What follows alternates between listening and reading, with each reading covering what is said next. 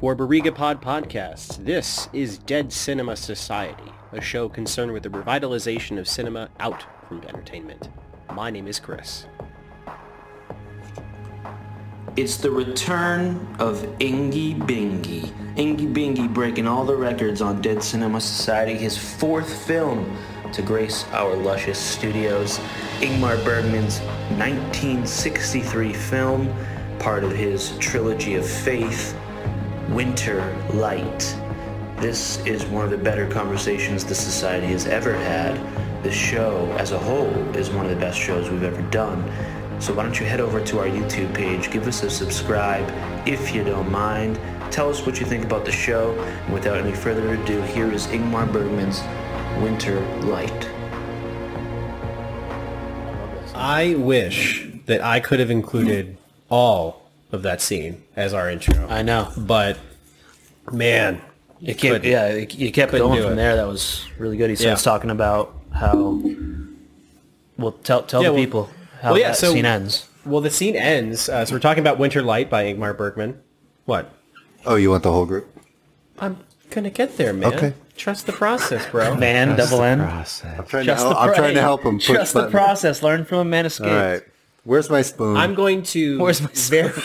Where's your pencil? Somebody give me a spoon. Where's your pencil? So yeah, Winter Light. That scene ends with the disabled man talking about how the crucifixion of Christ.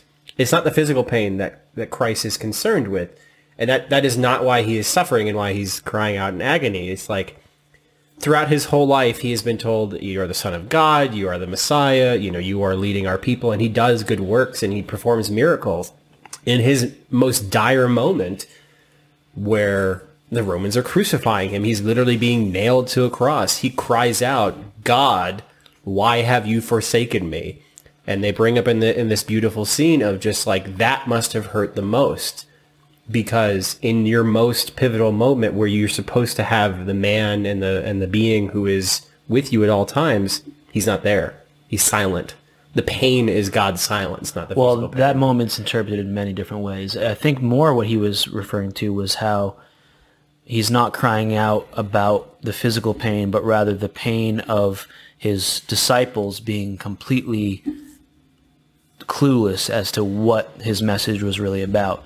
And that's reflected with Peter, who betrays him 3 times before the cock crows. And basically what that character was saying was like, what really hurt Jesus was that his closest friends, his people who he was teaching for 3-4 years, at the end of the day, when it came down to the wire, they abandoned him. Mm-hmm. They abandoned him. And then he comes back walking on water, and then they start speaking in tongues, and they have flames above their head. That's the gospel according to Chris. No, that's the gospel. They start speaking in tongues. Who? The disciples. When Jesus meets them on the fishing boat, when he comes back, basically right before the ascension, he speaks to them and says, "Go spread my word." And they say, "Well, we only speak this language." And he goes, "Okay." And then they start speaking all of the languages. Sort of the Tower of Babel. That's season redux. 3 of The Chosen. Yeah, sorry, I haven't read that script yet. No, that's actually probably season 7. Okay. Yeah, we're a ways away from that. Okay, Chris, what movie is this? Winter Light? This is Winter Light. Winter Light tells the story of Thomas. I don't think we ever get his last name. But Thomas is a country priest, and I read up against this. It's in a small town in Sweden, where he kind of leads a, unfortunately not very responsive, I forget what they call them, people who go to church. Congregation, thank you, Paul. You bet. A very kind of disinterested congregation. And you learn that Thomas, while he might have been at one point a very good parishioner, a very good pastor, priest, whatever you want to call them, he has fallen on hard times, and unfortunately his wife has passed away, and he is confronted with the kind of existential crisis of, if God has not protected me, or if God has not looked out for my people, why should I keep going? And this manifests in a... You're okay, bud. Yeah. This manifests in Aaron hitting the microphone. In the movie, it manifests as a man, Max von Sydow, Jonas Pearson coming to him in a moment of need, in a moment of extreme self-doubt and extreme self-harm thinking. And he's like, I'm going to kill myself. Weirdly, because China has the ability to make a nuke, which is a very weird thing to think about when you're Swedish. But in his existential dread, the pastor does not comfort him, and in fact lets him know of his own humanness, causing the man to kill himself. And it pushes this priest further into self-doubt, further into reclusiveness. He lashes at the people that love him, and in the end is literally putting on a show, and the people in the town know. They know that he's being false, and that is where the winter light that's ends. Did anyone else interpret the ending differently from that, or is that unified? As far as his decision to continue to, without an audience, without necessarily belief, he continues to lead the congregation. That was my interpretation. He's just saying the words. He doesn't believe them. But why does he choose to do it? That's what I thought. With maybe no audience. With no audience, then you'd be. I took that decision. Then this is his. Am I going to find redemption? Is there? What have I missed to this point? If his parents have pushed him into this vocation, and it hasn't returned what he thought it would return, he's now going to pay his entire vocation lip service and see exactly what comes of it. To me, he was so reduced to absolute nothingness here that we'll see if actually God can show up and and revitalize me. Well, it's sort of like he chooses. You can either choose to abandon this ideal and have the love of a woman, or you can choose to hold on to the ideal and continue to sort of manifest that lifestyle. And it looks like he chooses in the end to continue it, right? I don't think so. I don't think it's that choice, because he doesn't love the woman. He flat out says it. And everybody knows it. He does not love that woman. The love that he had in his life was his wife, and she's no longer there. There is nothing left for him to do. That's true. And he tried to hold on to what he had in the church, and he found nothing. Like in that scene, he found God's silence, and that's where he's at. He wish he could hear, but he can't. A little backstory, however, as to how this ending was decided by Bergman. He spent many years just sitting in church. Not many years. He sat in many churches before they made this film to decide which church to shoot in. And his father, who we've talked about in the past, was a pastor. He grew up with his father being a pastor, and he invited his father to sit in with him a couple times. And one of the churches he sat in, the pastor came out and was sick, but he was like suffering, but he decided to continue to do the communion regardless of his health. And so his dad went up and helped him get through it. And so Bergman, I have a quote here, irrespective of everything, you will hold your communion. It is important to the churchgoer, but even more important to you. So he took inspiration from that moment where this guy was, sick, but he chose to, regardless, he will hold his communion.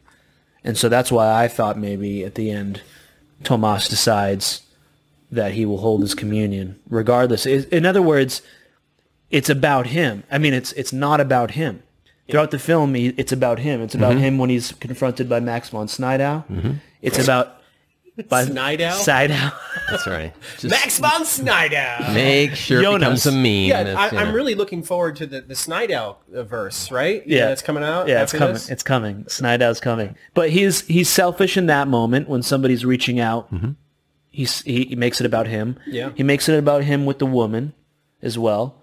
And in the end, if we're looking for some optimism, even though he doesn't necessarily believe in this thing, and even though there's no audience, he's trying to maybe sway towards selflessness a little bit more. But I think he's not doing that. I think it's an interpretation of not discipline, but no, you might be right. I'm not convinced either way. Yeah. So what do you think? Well, you guys are firing off, but I mean, we can always give our scores too. Let's finish this and then we'll do that. No scores. No. I think the ending is about blind faith, and I was laughing because it's almost comedic, where it's like, oh, he's sick, so he's going to continue his communion. You're sick, so you're going to like continue your communion and spread your sickness to your whole congregation. No, I think it's actually, see, it's interesting you bring that up. I don't disagree with it, but for me, it's like it reset the moment where I said, oh, is this what all priests go through at some point? And then they finally present this stoicism to their flock, and it's like, okay, now I'm ready. I realized that this was an absolutely pointless vocational effort on my part. Why am I even doing this? Because, yeah, I have too much to say about this movie. It's funny. I felt like we were now starting his life as a priest with the congregation. I thought this is exactly, this is the moment when we reset. He's now ready. But I don't think he's ready. But that's what I'm saying. I don't even know how to say it. It's like he's ready. Like he can now present himself because he's just like every other sort of functionary priest that's out there or pastor. It's like, oh, they just robotically delivering communion and delivering sermons. The journey throughout the movie of the suffering and his self-involvement and his depression, and then we just get to this point at the end where I thought it was more like, oh, these are the Catholic priests I grew up with. Yeah, that's exactly what he presented to me at the end of this movie. I felt like we had gone through the entire movie for him to present himself as your typical priest. I went, oh, this is brilliant. Yeah, well, to me at the end, that metaphor is like, now he's just spreading the sickness of what he doesn't believe. I mean, it's really sad. I think you have a point, because at the beginning of the film, you have him acting almost as a doctor to these very sick people, mentally sick. Yeah. They're all depressed. They're all looking for meaning. And the way that they approach the altar, it's like they're approaching their doctor who's going to give them their medication, their fix. Right. And that whole sequence is beautifully shot. But then the catch-22 of it is that he's sick. Yeah, he's feeding them the sickness. So great. He's sick, and yet he's qualified to medicate the other sick people. Yeah. Mentally and physically. Like, he is mentally ill, and he's also physically has a flu. Right. So you're literally making your congregation sick on all levels. That's interesting, and it harpens back to the Virgin Spring, our conversation about that, where it's these people just following through with the motions, and they're not really connecting to the source anymore. And you could say that final scene is that he's just going to continue to be a hypocrite and a coward for the rest of his life, because he's not. God doesn't want you to not be attentive to your own sickness in the name of this like procedure, this show, really. Like, yeah, put the show to the side. Get better, man. Go sleep. I feel like that's what God would say. He wouldn't say, like, no, regardless of your sickness, you must come and perform this show for this audience that's not even in existence. So, speaking as a former Catholic who used to go, and I've had these conversations with priests because I've seen them in the gym. And I said, Father Ryan, why are you working out? Like, does God want you to bench press 300 pounds? And he said, no, I work out so that I can remain on this earth longer for you. Because they take care of themselves, because it is not a sin, but it is looked down upon for a priest to take a sick day. Because you are a representation of God, and God is always supposed to be available. That's why a lot of priests will work until they're dead. Literally. Yeah. Like, you don't retire as a priest. You're expected to work. That's exactly right. And Thomas didn't get that phone call because he's not available for Jonas. No. Because he's not taking care of himself. Yeah. And he makes him sick. It was like the one guy who was like, hey, I'm considering taking my life. And I was laughing because it was just like, it was hilarious. Hey, I don't know what to do with my life. I'm thinking about killing myself. And he's like, yeah, man, I don't know what to do either. That's it. Maybe we should. And he's like, oh, it's like, it's just this moment of like the one person you think you can turn to, the confessional booth. Yeah. Like, God is there for you. And it's like, no, man, I'm going through it too. And you're like, wow. Did you guys get vibes that this was happening during like World War or like a Black Plague or something like one of those times? I don't know. Did they put this in a historical? No, I didn't get that vibe. Context? I mean, Yeah. when we introduced the, modern cars or, at least, Yeah. 1950s It was so Volvo. dreary. Yeah. I think that's just Sweden. Just Wait, there Sweden wasn't in the winter. There wasn't a specific year that this film took place. In the context of the film, no. No. Yeah, Well, the because it atom was bomb, everyone. World War. So it was post. Oh, yeah. Yeah. It was when China. When did China come up with the atom bomb? Atom bomb. Probably in the After the United 40s? States did. So probably 60s. Yeah, early 60s, '60s, probably. Early '60s, probably. wow. That did not look 60s. Again. Sweden village, small village. Yeah. Okay. I mean, you saw people with horses and everything. Yeah. Yeah, so that's the sort of dread is that now we live in a world where we can just blow each other up. Yeah. And Is with this that Cold said, War? let's give our rankings Yeah. halfway through our discussion. Yeah, for sure. Hey, that's the sign of a good film. It's Engie Bengie again. Engie Bengie. Always brings the best out of it. Who went last time? Chris did, I right? did. Why don't you start us Oh, off? right. I think this movie is fantastic. Ooh.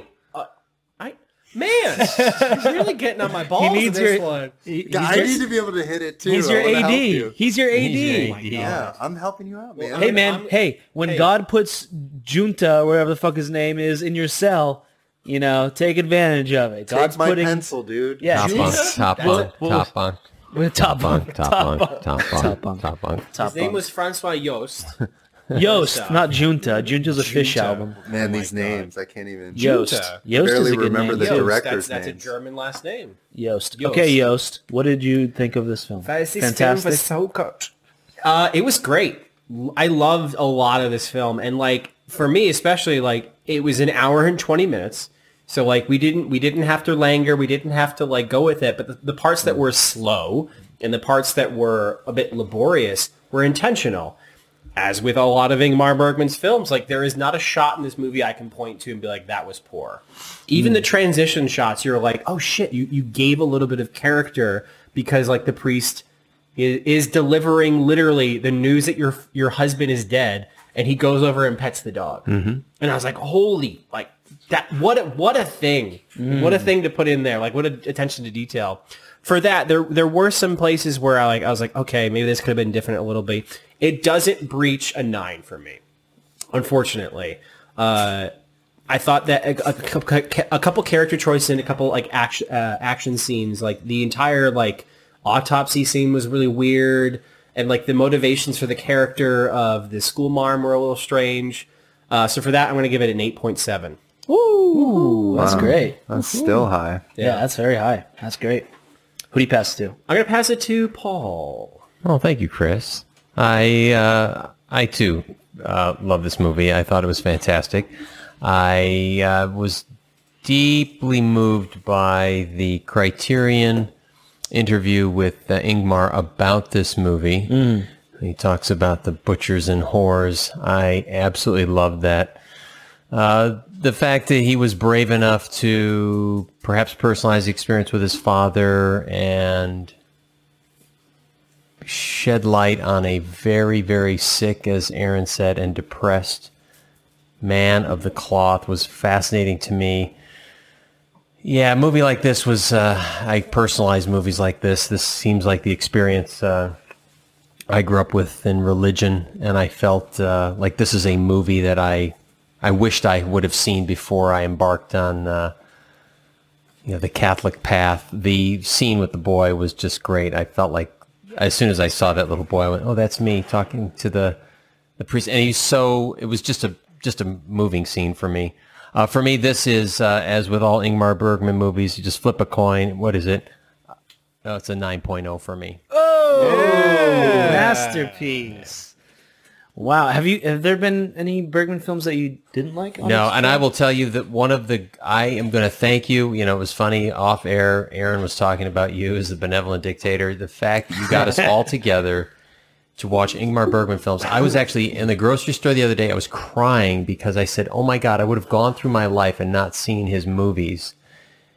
And what a catastrophic disappointment that would have been. I mean, it's funny because you've always said, Yoshi, Ingmar Bergman's one of my favorite directors. His movies are amazing, really amazing, and I'm just grateful that we get together and talk about them. I learned so much from these moments when we're together. Everybody has a different viewpoint of things. Yeah, people need to see Ingmar Bergman films. It needs to happen. You need to do this. You need to get the Criterion Channel. You need to go buy these movies, whatever it is. They need to be in your home, in your office. He is just a brilliant man. Ingmar Bergman, a brilliant man. These stories are just amazing, and it's such a joy to watch his movies. Couldn't agree more. Couldn't agree more. I sent it to Aaron last time, so I'm going to send it over to Yoshi here. Okay. Yeah, Ingy Bingy is my favorite. I've said it time and time again on the show. I was your favorite. Well, besides you, Christopher. Top bunk. Top bunk. I'm glad that Chris is on the top bunk this time around. And I'm glad that it breached a masterpiece for you. I loved this film, but so far it's my lowest ranked Bergman film. 9.0. Yeah, which doesn't really mean anything. It's like, I thought that it was, the most focused film of Bergman's work, as far as a bit like leaning a little bit more towards like Bresson's type pictures, where there's nothing superfluous. It's very contained. Every single shot is for a reason. We still managed to get beautiful camera work from Sven Nykvist, Bergman's number 2, and the lighting was phenomenal. And I think that for me, there could have. It's so weird that I'm going to be criticizing Bergman on any level, but I think that there were some things that were just overplayed a bit, and then there was also some things where the story could have been, I think, maybe stretched out a little bit here and there. A few more elements could have been involved, but that's if I'm getting really nitpicky with it. With all that said, we'll get into it. I give Winter Lights an 8.4.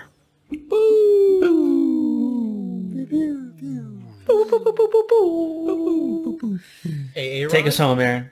All right. Ingy Bingy returns, and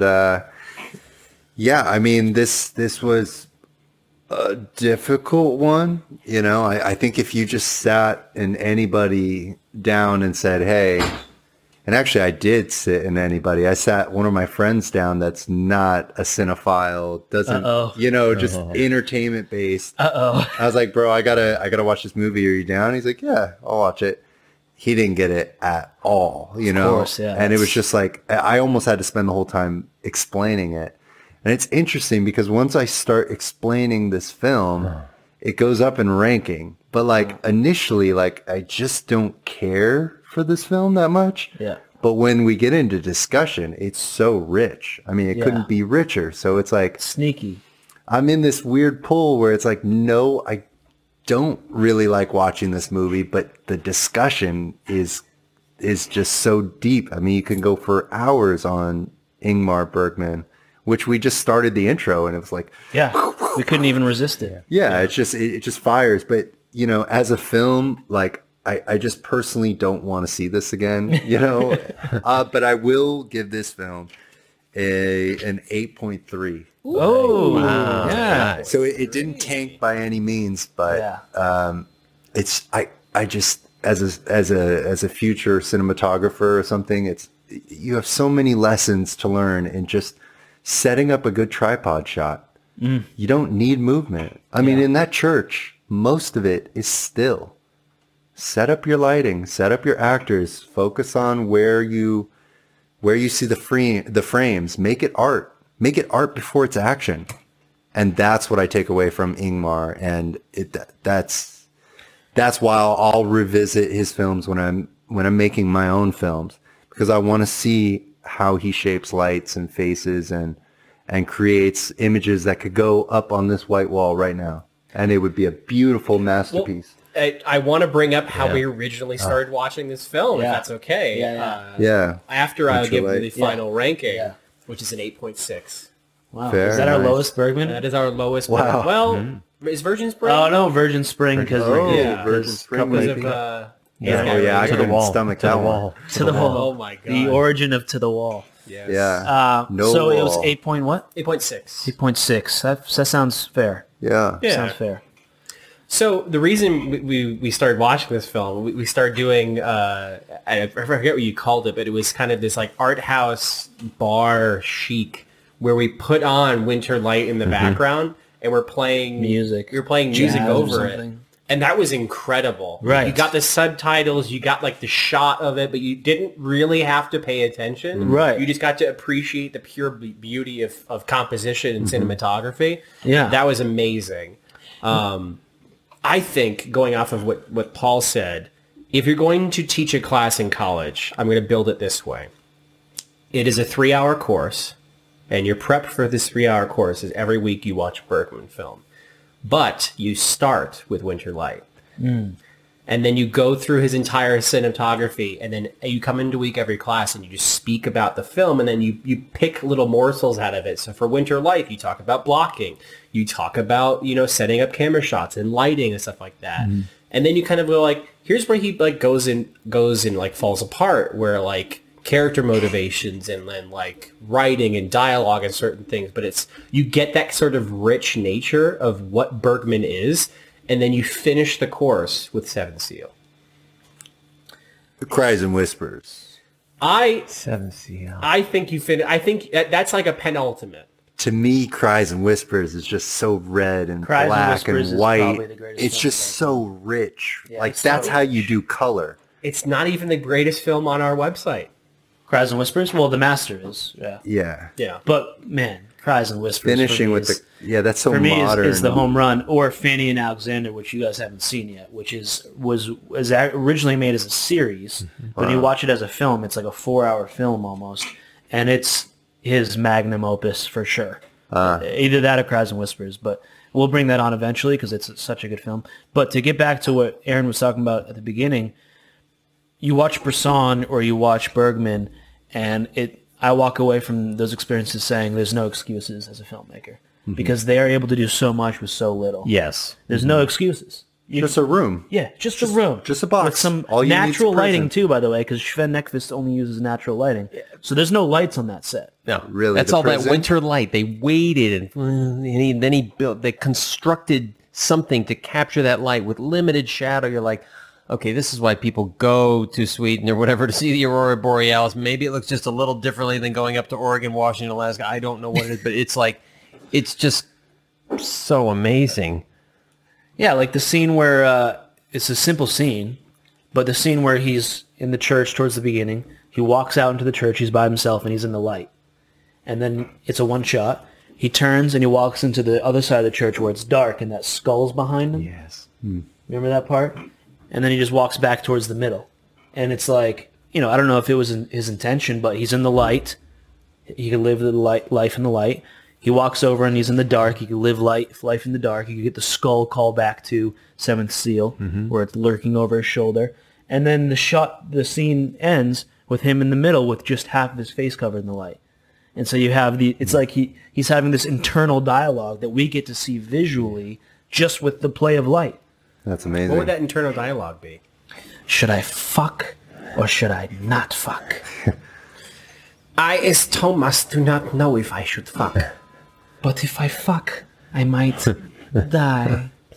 While we're on shots, that shot where he's in this very like open part of the church, and it's just like this very ultra wide, and like you just see the whole cathedral how it's laid out. But I guess it's not a cathedral, but with the tree in the back with the window, like that shot and the sun ray, like he like leans down like that, and the sun just bursts through. Are you talking about when he's leaning His up silhouette. against the window? He's close to it? No, it's this wide shot. Like, I was thinking we were going to have our show online because I was like, that's my screen. I yelled it when it happened. I was like, that's going to be my background. It's just this very wide shot with you could see the silhouette of the white tree in the window. I don't know. Note if to you Chris, remember. put that right here.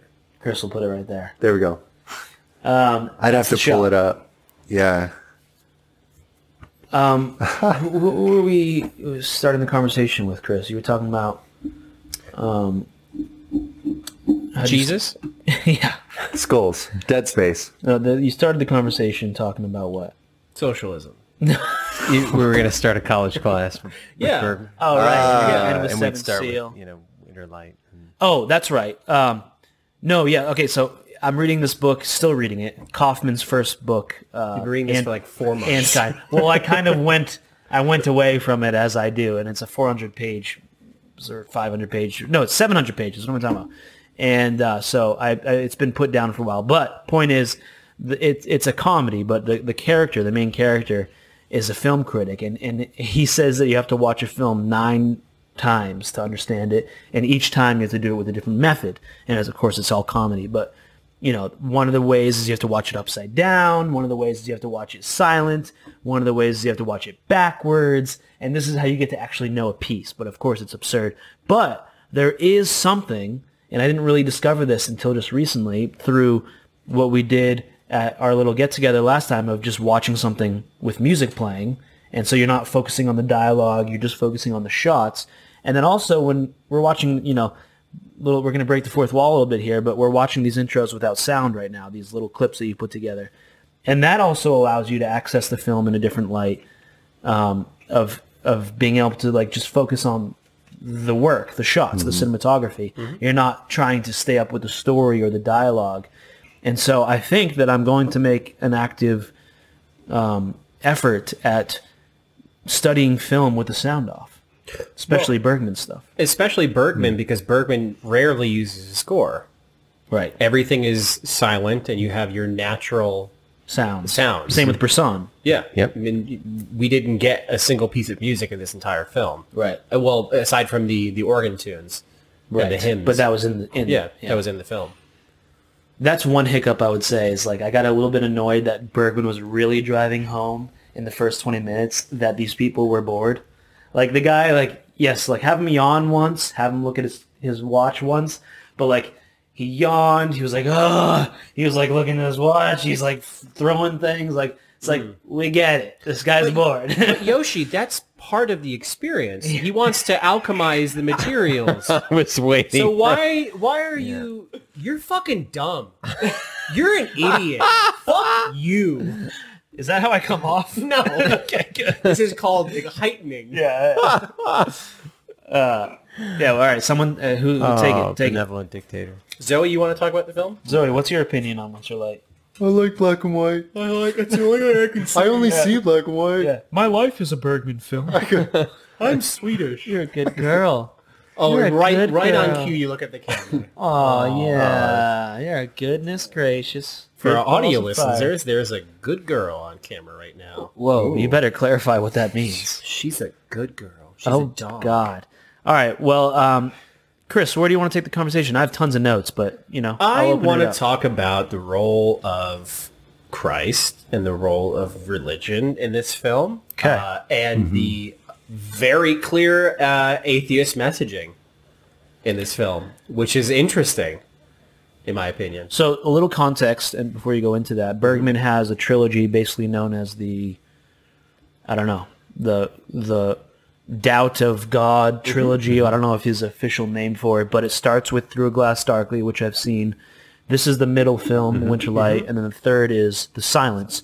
So this was Bergman in a way sort of exercising, and I don't mean working out, I mean like exercising the demon out of him.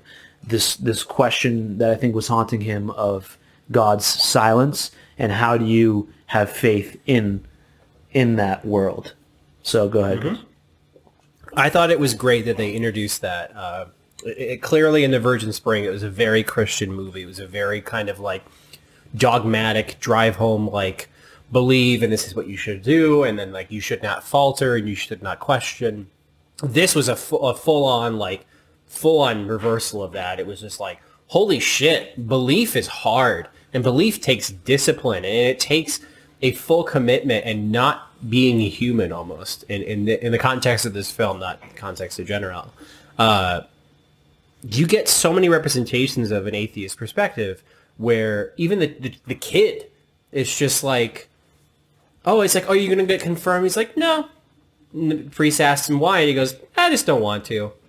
And there's no, like, shame or, oh, you should or whatever. It's just like, okay, I accept that. I'm not going to bring you here, but he's clearly, like, still a child and everything. The best is definitely when he delivers the news to the wife, the pregnant woman, that her husband has killed himself. He immediately goes, would you like to read the Bible with me? And it's such a heartless proposition of just like, do you want to read the Bible? Like, my husband just died. Obviously, she doesn't say it like that. She's very polite, and it's just like, no, I'm good.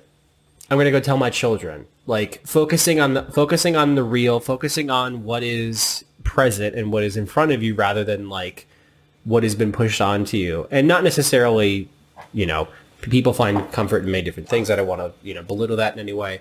But that was such a clear story point in that of saying, like, he has lost his faith and it is spreading. And that is not a bad thing. Yeah. Which I think is beautiful. Yes, you hit it on the head, Chris. That is what I took from this. Humanizing the priesthood. What is it that at least one individual goes through? It was beautiful. It was a beautiful rendition of someone devolving before our eyes. So I guess I didn't articulate my point very well, and I will not probably articulate it even better now. But that's why the ending seems to me like just a reset of like, oh yeah, now I think I'm ready. I just realized that what I'm doing is I'm completely empty. I have nothing to offer. And I just love that. The scene with the boy that you touched on, just great. I saw myself in that boy. It's just, I wish this is a movie I wish somebody had shown me when I was that boy's age, just to understand that these priests are human beings and they might be troubled, because it wasn't until later in life you find out, oh, some of those priests are alcoholics, or some of those priests, some other things we won't get into.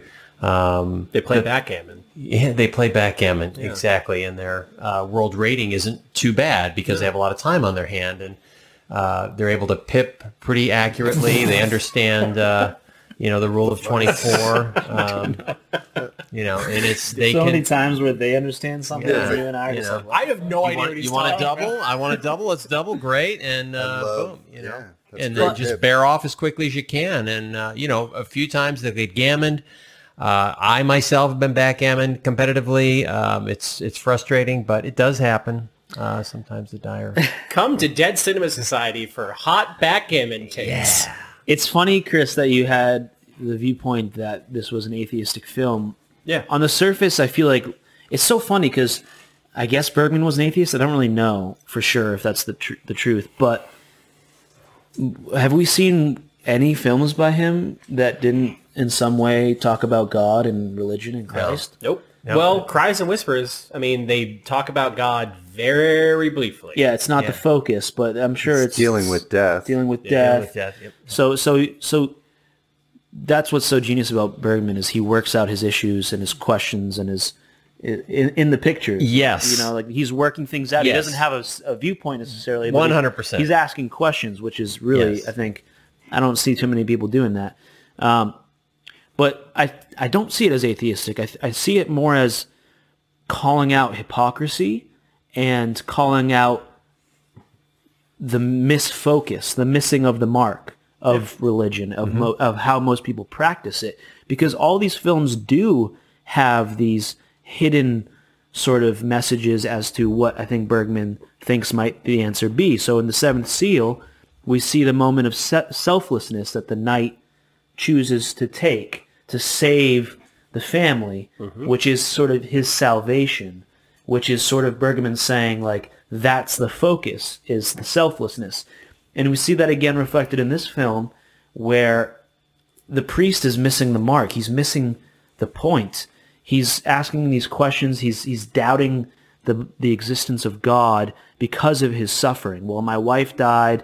There's an atom bomb. Everything's miserable. Well, where the moment where it's so obvious that he's missing the mark is when this woman who loves him so much, so selflessly, just wants to take care of him, who would probably be a remedy to all of his depression. The answer, like in The Man Escaped, is right in front of you. But you, in your intellectuality, are unable to see what's right in front of you. Instead, you focus on your pain.